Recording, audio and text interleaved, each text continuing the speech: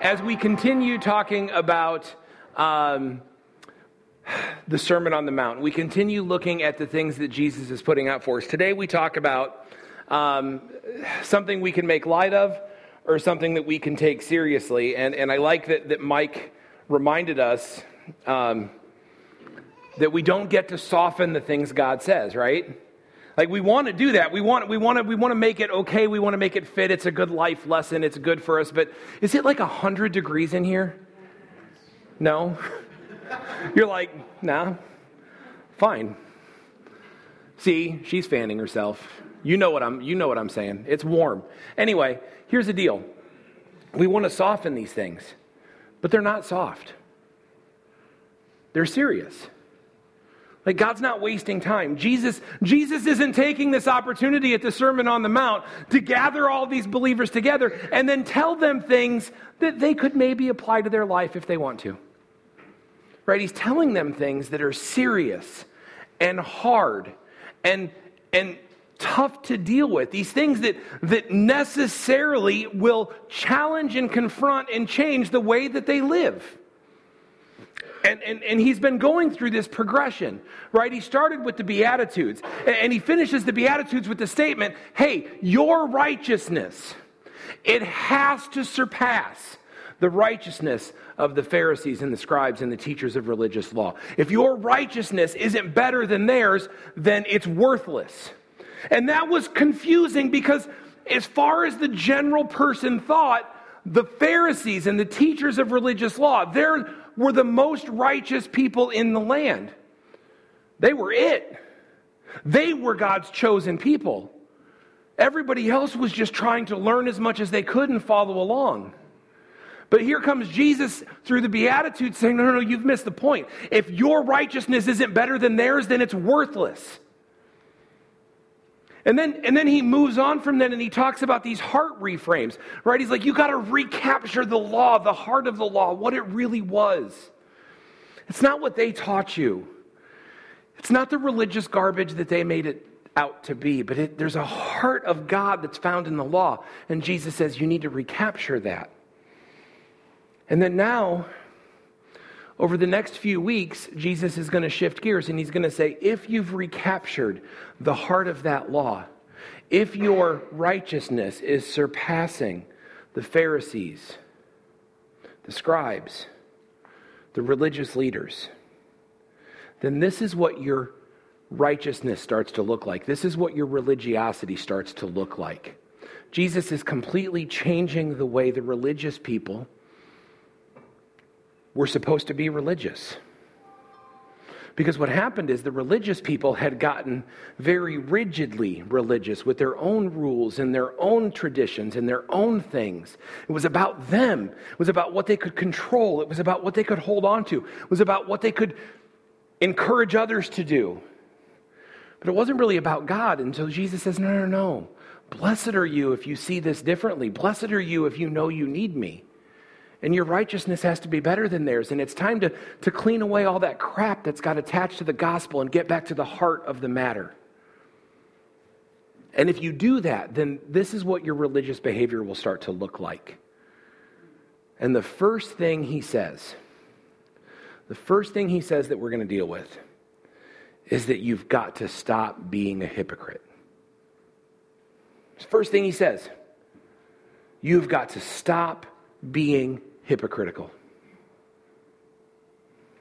Right? You've got to stop pretending that you know better than God. You've got to stop acting like you're better than everybody else. You've got to stop acting like they're paying attention to you and thinking good about you is the most important thing. You have to stop being a hypocrite. You have to stop being fake. And this is a hard thing for the religious leaders to hear. And frankly, it's a hard thing for us to hear. See, we can't soften it. Right? We can't soften it because what it means to be hypocritical is maybe more than we think. Like we love to tell other people that they're being hypocritical. We hate to look in the mirror and deal with our own hypocrisy. But the reality is that all of us here, to some degree, are going to struggle with hypocrisy. And you know why hypocrisy is so darn dangerous? It drives people away from the church. See, when we're hypocritical, not only do we mislead ourselves, we focus on the wrong things. We dig deep into the wrong stuff. We make things a big deal that were never supposed to be a big deal. We make our religion about us, not about God. We do all kinds of wrong things when we're hypocrites. But the most damning thing is we drive people away. We drive people away from the church. We drive people away from God. We drive people away from salvation. People that maybe were a little bit interested in figuring out what God is like, all of a sudden, they're not interested anymore in figuring out what God is like because we acted in such a way that we made God seem like a jerk.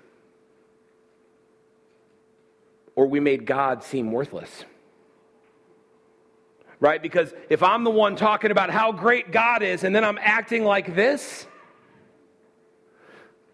they don't want any part of the God I'm talking about. So what happens is I've become now, listen, the Bible calls me in that instance a stumbling block. That means somebody was on their way to Jesus and they couldn't get there because they tripped over me. They were on their way to get to Jesus. They were on their way to figure out how to deal with their guilt and their shame and the condemnation of their sin. They were on their way to figure out what Jesus requires, but they couldn't get to Jesus because I was in their way.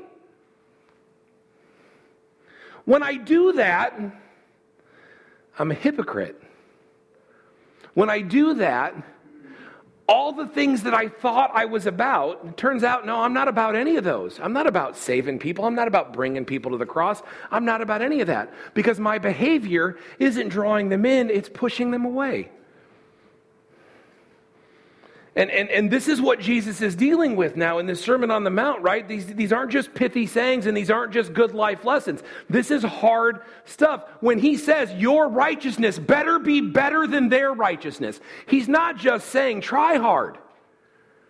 He's saying it has to be completely different. And I would imagine some of you have probably been burned by hypocrites in the church. When I say hypocritical behavior, you know exactly what I'm talking about. You can probably picture somebody. There have been plenty of times when you could have pictured me. Right? There have been plenty of times when we talk about hypocrites, you could have looked at me and said, Matt, you're being a hypocrite. And you'd have been absolutely right. Okay, are we motivated satisfactorily to get into the text? Right? We're feeling good about where we're at? Okay then, let's open up to Matthew 6. We're going to look at just 4 verses. But they're not easy. And we're going to spend a little bit of time just on this first one, Matthew 6:1. Because Matthew 6:1 actually is the opening statement for all of these next statements about what our religiosity ought to look like. We're going to talk about charity. That'll be verses 2 through 4, but after charity, we're going to talk about prayer. We're going to talk about fasting. We're going to talk about nervousness and anxiety, and we're going to talk about finances. Jesus talks about all of those things, but his first statement, right, before he gets into those specific things is Matthew 6:1. Watch out. Don't do your good deeds publicly to be admired by others, for you will lose the reward from your Father in heaven. This is how he starts this whole thing. We're going to deal with this over the next 3 or 4 weeks. Watch out. Don't be a hypocrite. Don't do your good deeds publicly to be admired by others, because you will lose the reward from your Father in heaven. See, and Jesus is telling us here that there's something that the Pharisees are doing, and the Pharisees are looking for their reward from people.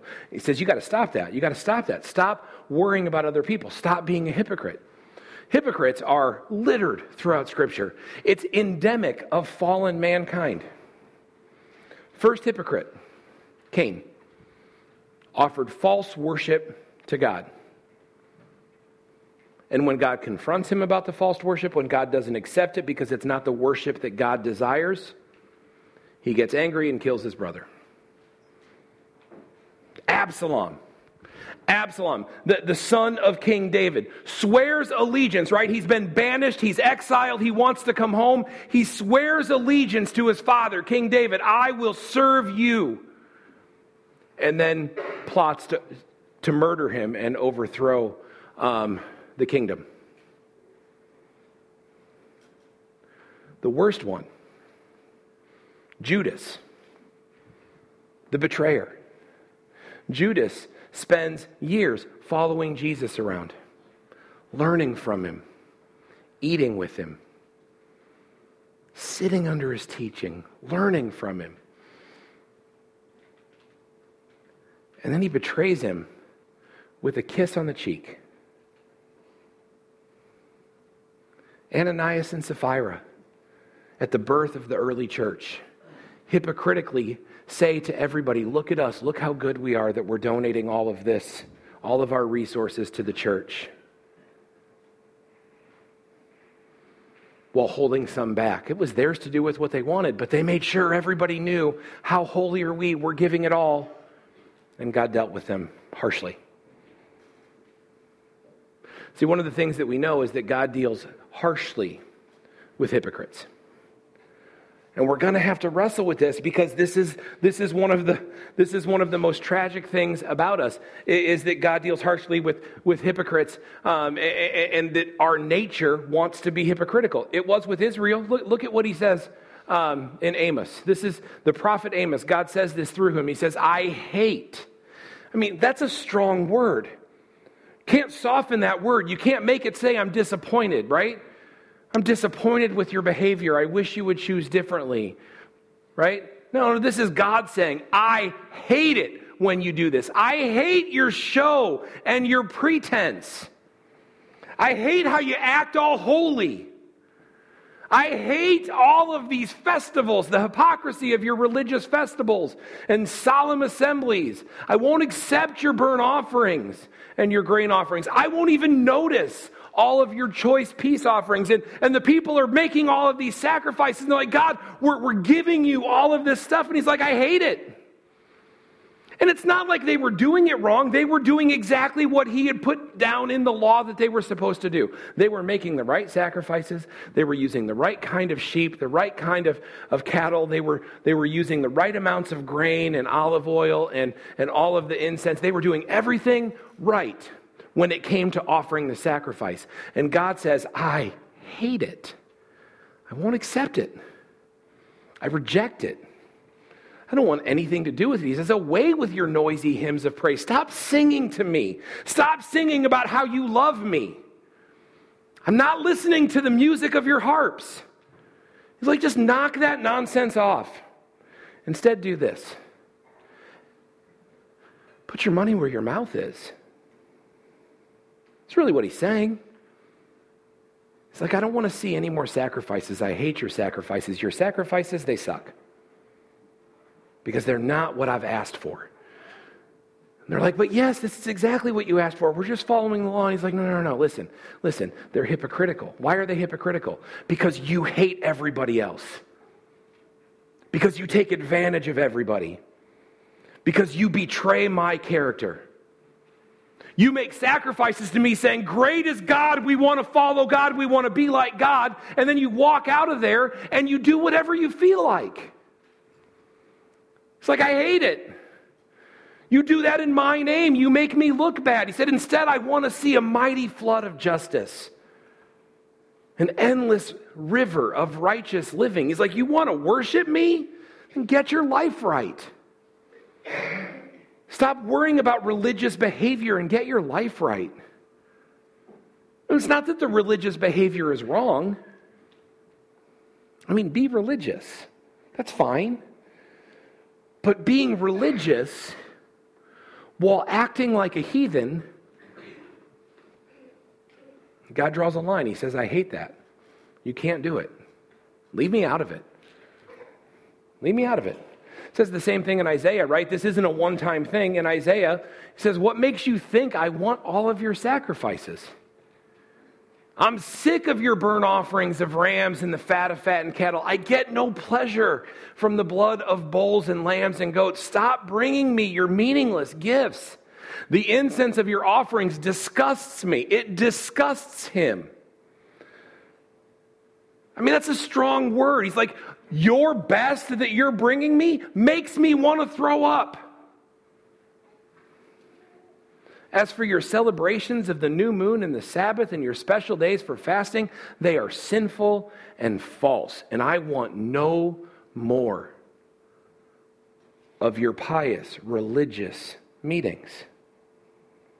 You're like, well, what does he want instead? Well, he continues in verse 16. Wash yourselves. Be clean. Get your sins out of my sight. Give up your evil ways. Learn to do good. Seek justice. Help the oppressed. Defend the cause of orphans. Fight for the rights of widows. He's like, are you kidding me? All I really want, this is God saying, all I really want is for you to act like you know who I am. I mean, this is the ridiculous thing about it. We have religious leaders that are saying, hey, follow God. Right? And you need to do all of this to honor God. And then they go and they act like they've never met me. It's like, what right do you have to tell people that you know me and that you speak for me and that you worship me when you act like we've never met? Because how could I know God? How could I worship God and think he doesn't care about injustice? How could I worship God and claim to be following God and serving God and act like he doesn't care about my secret sin? How can I say I love God, follow God, worship God, and then act like he doesn't care? It doesn't work. God says, I hate it. See, here's the thing. And this is what we're wrestling with as we get into the Sermon on the Mount. When he says, listen, you've got to be better than the Pharisees. You've seen what they're like. You know what they're like. And he's saying, you have got to be better than them. Because listen, and I don't use this word lightly. I use it purposefully because God uses it. Because God hates hypocrites. He hates it. It disgusts him. Right? It's not like he's unhappy with it. He hates it. It's disgusting to him. God reserves his harshest judgment for religious hypocrites. He just does. It's one of the reasons why the Pharisees hated him. The Pharisees and the religious leaders hated him because he said, you're doing it wrong. And all of that stuff you're doing, it's meaningless. It's like, I hate it. It disgusts me. Knock it off. It's like, I would rather you didn't even acknowledge me than you act like this in my name. He saved all of his harsh judgment, or at least a lot of his harsh judgment, harshest, for religious hypocrites. Look what he says in Mark. You hypocrites. Isaiah was right when he prophesied about you. He wrote, man, these people honor me with their lips, but their hearts are far away from me. Their worship is a farce. They teach man-made ideas as commands from God. He's like, they're not mine. They say they're mine, but they're not mine.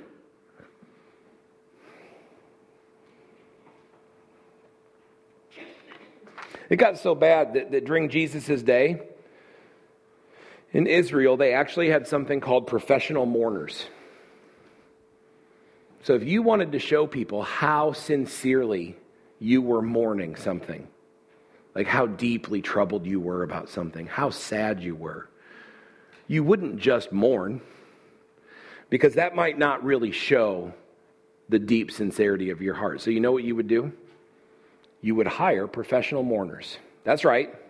There were a group of people that you could hire to come and cry and wail and rip their clothing outside of your house, so that people would see the people crying and wailing and ripping their clothing outside of your house, and they would go, oh, that Matt Hance, that guy is so deeply spiritual, and he loves God so much that he is really mourning right now. Look at all of his friends that are mourning with him. But these are just people I paid to come and rip their clothes. In fact, Jewish tradition tells us that these folks got really good at ripping at the seam so that they could sew it up and be ready to go for their next job. And we're like, why don't people love Christians? I know they're Jewish, whatever. Why don't people love religion? Because that's what they think. Because that's what happens. And so we get back to Matthew, and Jesus says, watch out, man. Don't do your good deeds publicly to be admired by others, or you'll lose the reward of your Father in heaven, right? And some of us are like, okay, so if we can't do our good deeds publicly, right, what are we supposed to do? Does everything have to be secret? You're like, why are we doing faith in action? That's public. And I'd say here's the problem. You're missing the heart, and it's okay, right? That's a fair, legitimate question to have. Like, why, I mean, do we take offerings? Why do we do these things? Everything should be done in secret, right? Why do we serve at charitable organizations? Why do we do these kinds of things? And here's the deal, right? Jesus has already said that you are salt and you are light. And he even says you are to let your good deeds shine among men, right? So it's not a matter of that we have to do these things secretly. It's not a matter of that we have to be careful about letting people know we did something good, right? He already says, let your good deeds shine, right? We don't light a lamp and put it under a bowl. We let it shine. We let our good deeds shine. Why? So that people will see them, not that they'll be done in complete secrecy, so that people will see them, and what will they do? They will give their glory to God in heaven. But here's the problem. Too often, we aren't worried about the glory of God when we let our good deeds shine. What are we worried about? We're worried about how people see us. See, there are a lot of ways to be hypocritical. You can be hypocritical when you're just fake. When you say one thing and you mean another thing, that's hypocritical. Do you know what's not hypocritical? Please listen. It is not hypocritical to struggle with sin. I struggle with sin. I say to you publicly, to anybody that will listen, sin is bad. And then guess what? Tomorrow. That's cute. I was going to give myself 24 hours of sin-free. That's just as dumb. I tell you, sin is bad. Right? About 10 minutes after church is over, because I think I can hold it together that long. Although that's prideful. That's sinful.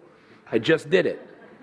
I'm going to sin. Listen to me. Sin is not hypocrisy. Sin is the human condition that we are fighting against. You're not guilty of being a hypocrite because you struggle with sin. If you're struggling with sin, you are guilty of being a Christian. Someone who has got a draw of the flesh, but knows that I need to put that to death because I'm following God, and he says I'm free of that. I don't have to do it anymore, so I fight it. I wrestle with it, and I'm trying to be this new man, right? New in the Holy Spirit. I'm trying to do this. But it's a struggle, and I have to fight. That's not hypocritical. Somebody might call you a hypocrite. Somebody might call you a hypocrite. I got a Blessed Hope bumper sticker on the back of my car. It's a poor choice. Right? Because sometimes, in the heat of the moment, I am not so gracious when I'm driving. And so it might be easy for them to look and say, oh, they got that whole Jesus thing going on, but they cut me off. Hypocrite. That's not me being hypocritical, man. That's me struggle. If I cut you off, I'm sorry. I'm not being a hypocrite. I'm just, one, not a great driver. And two, I struggle with sin. That's not hypocritical. But here's what is hypocritical. Listen, because this might describe some of you, and Jesus reserves harsh words for you if it does. So listen. When you say I'm a Christian, and you don't even bother to fight it. When you say I'm a Christian, and you don't even bother to recognize and fight your sin, that's hypocritical. Right? That's a problem. When I tell you, I think pastors are guilty of this. They are really, really guilty of this because it's really, really easy because we have a platform and we have a microphone and we have all of you that are forced at least to pretend to listen to us. And so we've got this going on. And so when I say to you, listen, you got to forgive people that hurt you. You can't harbor anger and bitterness, but you've got to forgive. And I tell you that, but I walk away not even worrying about the own bitterness and anger that I've got in my heart. That's hypocritical. Right? If I stand up here, right, and I rail against some sexual transgression, I'm like, this is bad. Homosexuality is bad, guys. Like, God says it's not okay, but then I'm like, yeah, you keep sleeping with people outside of marriage. We won't even worry about that one. That's hypocritical. Like abortion. Guys, listen, abortion is bad. But we never once encourage you to do things for single moms or orphans or widows. We're like, yeah, whatever. They'll fend for themselves. That's hypocritical. And it's not saying that these things are bad and that we shouldn't say these things are bad. Of course they're bad. Of course we say they're bad. We say what the Bible says. That's all we can do. But on the other end, we can't act like we don't care about the rest of it. It doesn't work. Because when the world sees that, what does the world see? The world sees hypocritical. The world sees that we say one thing and we mean another. And God says, look, you got to knock that off. Your righteousness has to be better than the Pharisees, the scribes, and the teachers of religious law. Those people that put themselves over you, that act like they know everything, that talk about me, but then act like that, your righteousness has to be better than theirs. And so when he gets to religiosity and he starts talking about these things, he says, don't do that. Don't be hypocritical. And then he gets into this issue, the first issue of religiosity is talking about charity. He says, so when you give to someone in need, are they clapping? Something downstairs is really exciting. They're cheering for someone. When you give to someone in need, don't do as the hypocrites do. Blowing your trumpets in the synagogue and the streets, calling attention to their acts of charity. So it's because I tell you the truth. Right? They've received all the reward they would ever get. They've received everything they'll ever get. Don't act like that. Some of your versions might have the word alms instead of giving to someone in need. They might say when you give alms. Alms is where we get our English word for charity. It has this idea of having pity and mercy. Pity and mercy mixed together. Have you ever had pity on someone? Right? Like this feeling of, like I just feel so bad for them. I pity them, their situation. Mixed with actually doing something about it. Right? It's one thing to feel pity towards somebody. It's another thing to actually act on it. That's what this word is. This word of I see the need, and I'm not just going to see the need. What does James say? I'm not just going to say to that person, hey, I know you're starving. Good luck, stay well fed, and walk away. But I'm going to do something about it. When you give to someone in need, when you give alms, when you give charity, don't do as the hypocrites do, because what they do, right? Hypocrite, by the way, is a Greek word for actor. Right? That's all that means. Hypocrite's not a bad word in its original context. Hypocrite just means actor. Right? Because when you're acting, guess what you're supposed to do? You're supposed to pretend to be someone else. That's why people paid you. Not because of who you were, but because of who you were pretending to be. So they would put on their masks, they would blow the trumpet, and everybody would see that they were blowing a trumpet over here, and they would be like, oh, look, there's a show. Let's go over here and see who that actor is pretending to be. And if they did a good job, we would clap for them and give them money. right? That's what they did. But what happened is that the religious leaders were acting like that. They weren't literally blowing trumpets, but they'd be walking around, right? And there'd be somebody that was poor and asking for a handout, somebody who was asking for alms, somebody who was in desperate need, and they would be like, whoa, looks like somebody's in need. Let me see what I can do. Oh, I only have a 50. I guess I'll give them all of my money. And then they would put their wallet and they would walk away, right? Well, what was the goal there? The goal there wasn't to help the person in need. The goal there was for me to be loud and obnoxious, making sure that everybody knew that I was being generous and I was giving charity. And when I'm loud and obnoxious and making sure that everybody knows that I'm giving charity, right? Then all of a sudden they're looking at me and they're thinking, what a holy guy. He gave him a 50. Right? Like he gave him all of his money. Like, wow, he's really something special. Not you guys. You guys would be thinking, man, what a jerk. But they would be thinking, like, man, how cool is that guy? I want to be like him. I want to be generous like he is.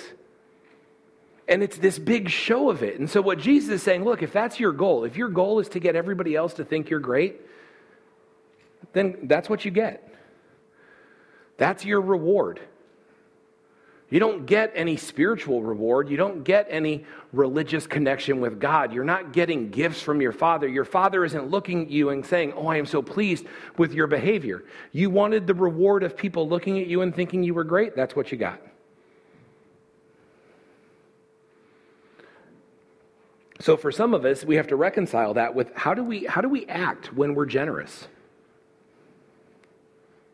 How do we act when we're generous? It's been a long time, but there used to be some people that would come to my office, and instead of giving regularly throughout the year, they would come to my office with a really big check. Now, do I have an issue that they didn't give regularly throughout the year and they just wrote a big check at one point in time? No, I don't care. You can give how you want to give, right? Systematically, regularly, whatever God puts on your heart, that's on you. Cheerful. But here's my issue. Why did I need to have an appointment with them to receive this offering that had nothing to do with me in the first place? Why was that necessary? Why did I need to receive this so that I would know? It's not like it was in an envelope and somebody stopped by and said, hey, I've been meaning to throw this in the offering plate. Could you take care of it for me? Great, okay.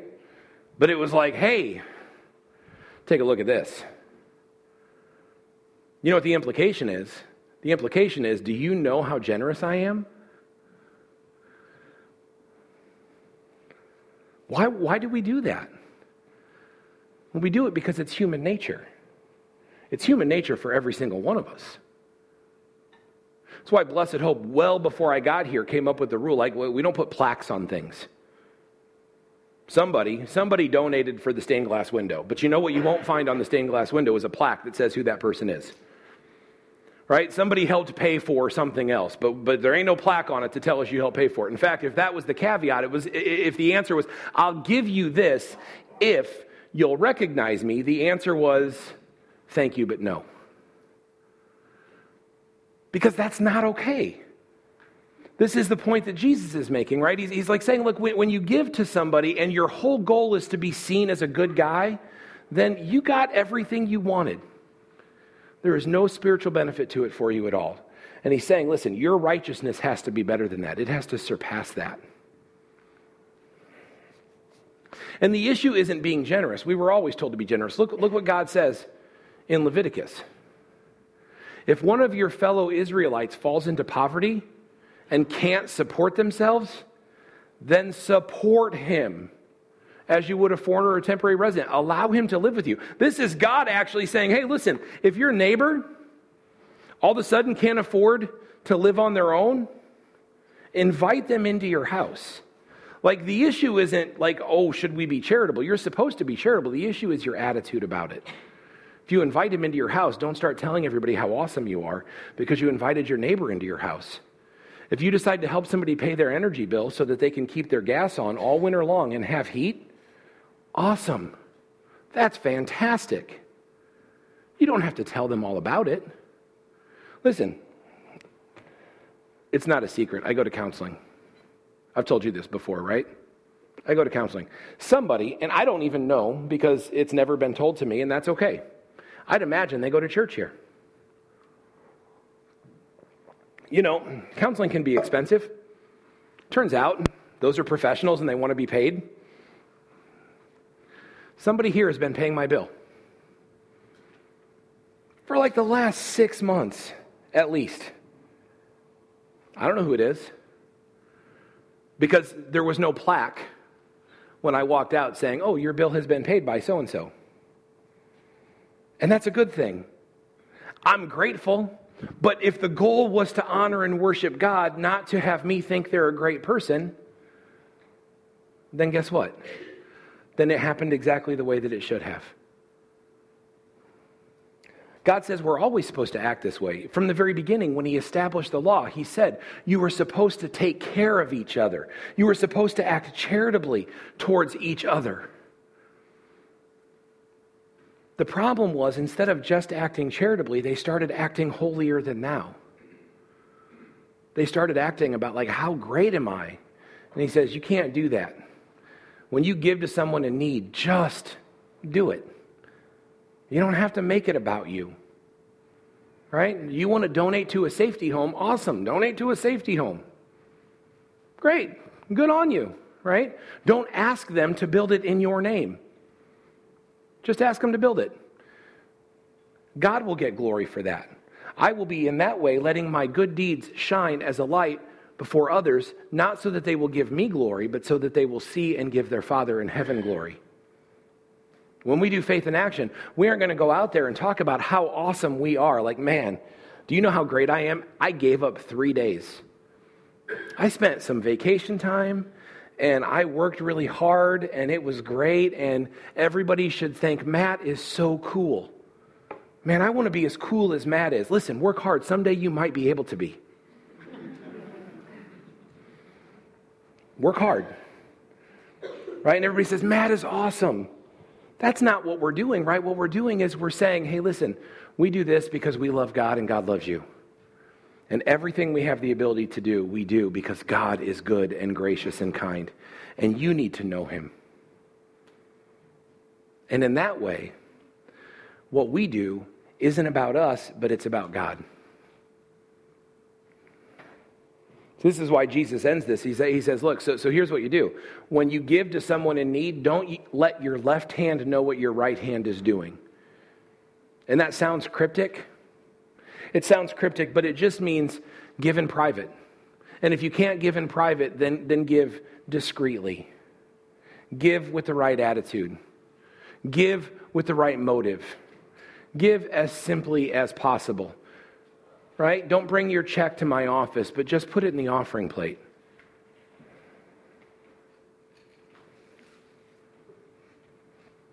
Give your gifts in private, and your Father who sees everything will reward you. You're like, well, what kind of rewards will we get? They're going to be awesome. And it's not bad to look forward to them.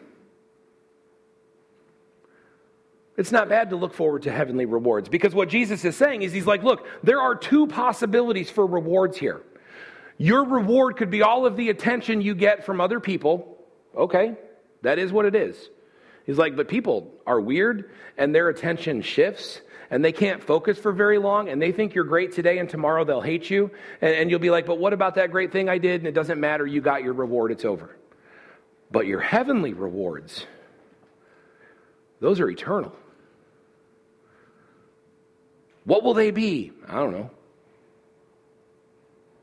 But I know what the value of them will be. Do you know what the value of your heavenly rewards will be?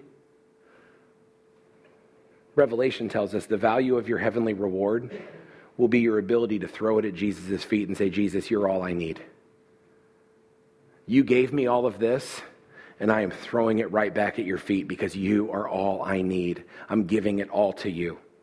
The best reward you will ever get is knowing that your Father in heaven is pleased with you. this is what he says.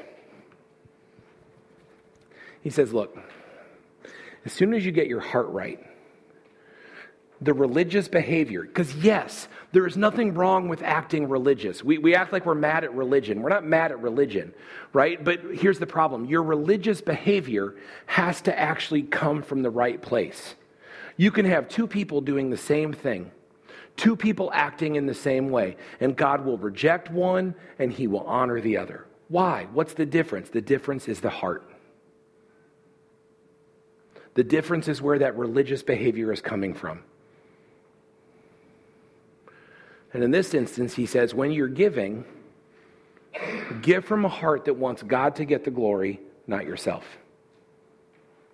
Be charitable, yes. Serve people, yes.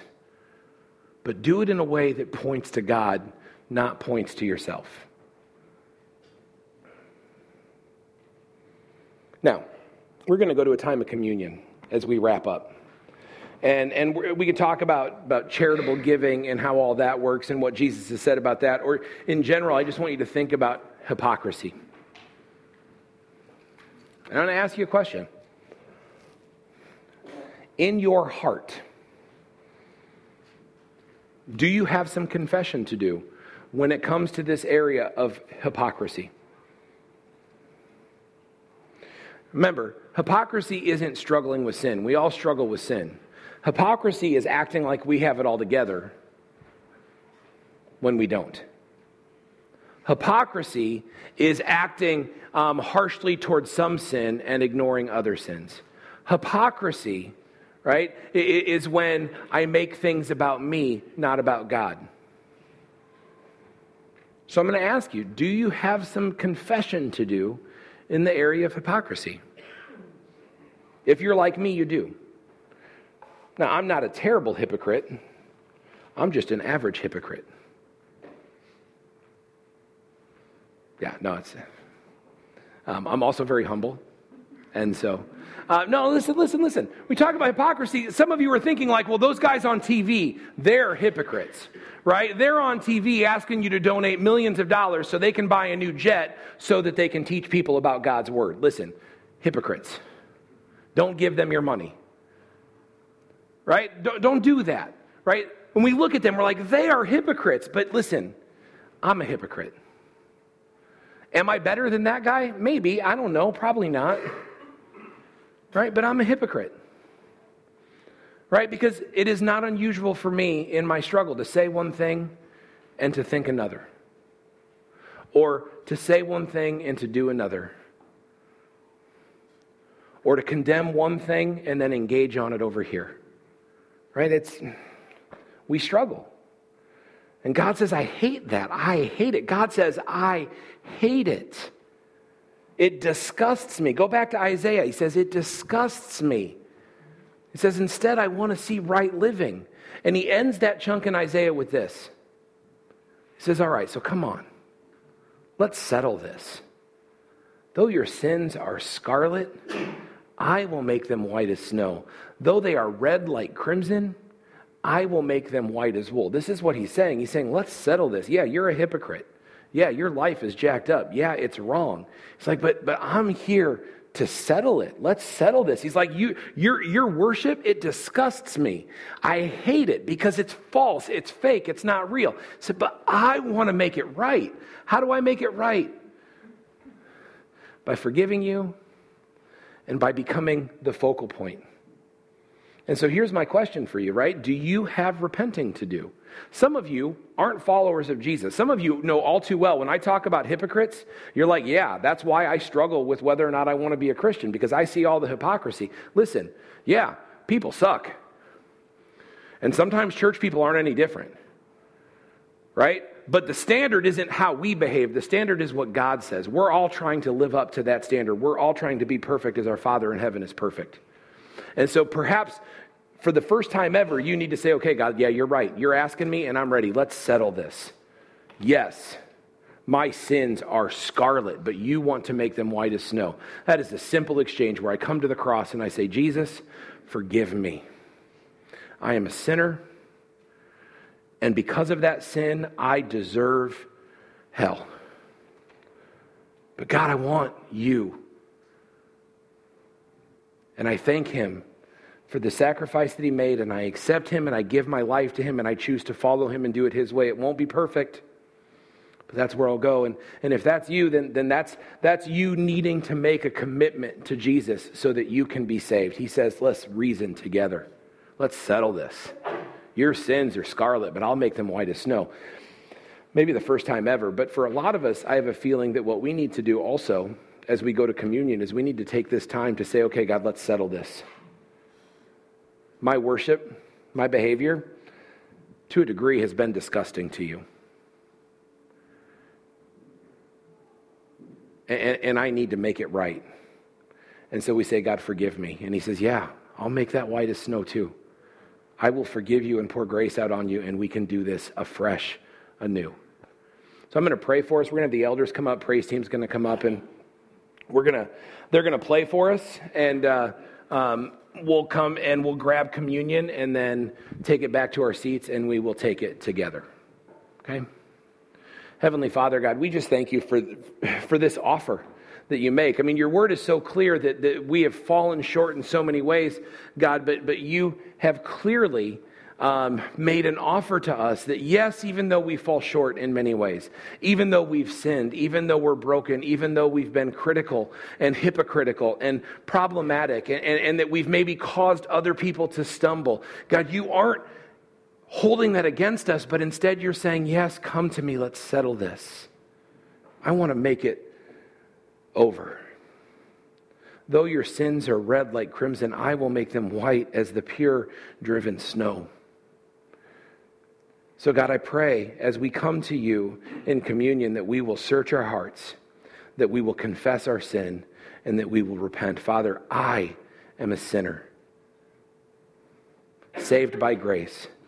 And God, I want to experience that afresh with you this morning. God, we thank you for your sacrifice. We thank you for your body that was broken and your blood that was poured out, that we celebrate that truth, that we can be made right with you because of what you've done for us as we partake in communion together. God, we love you and we praise you. Amen.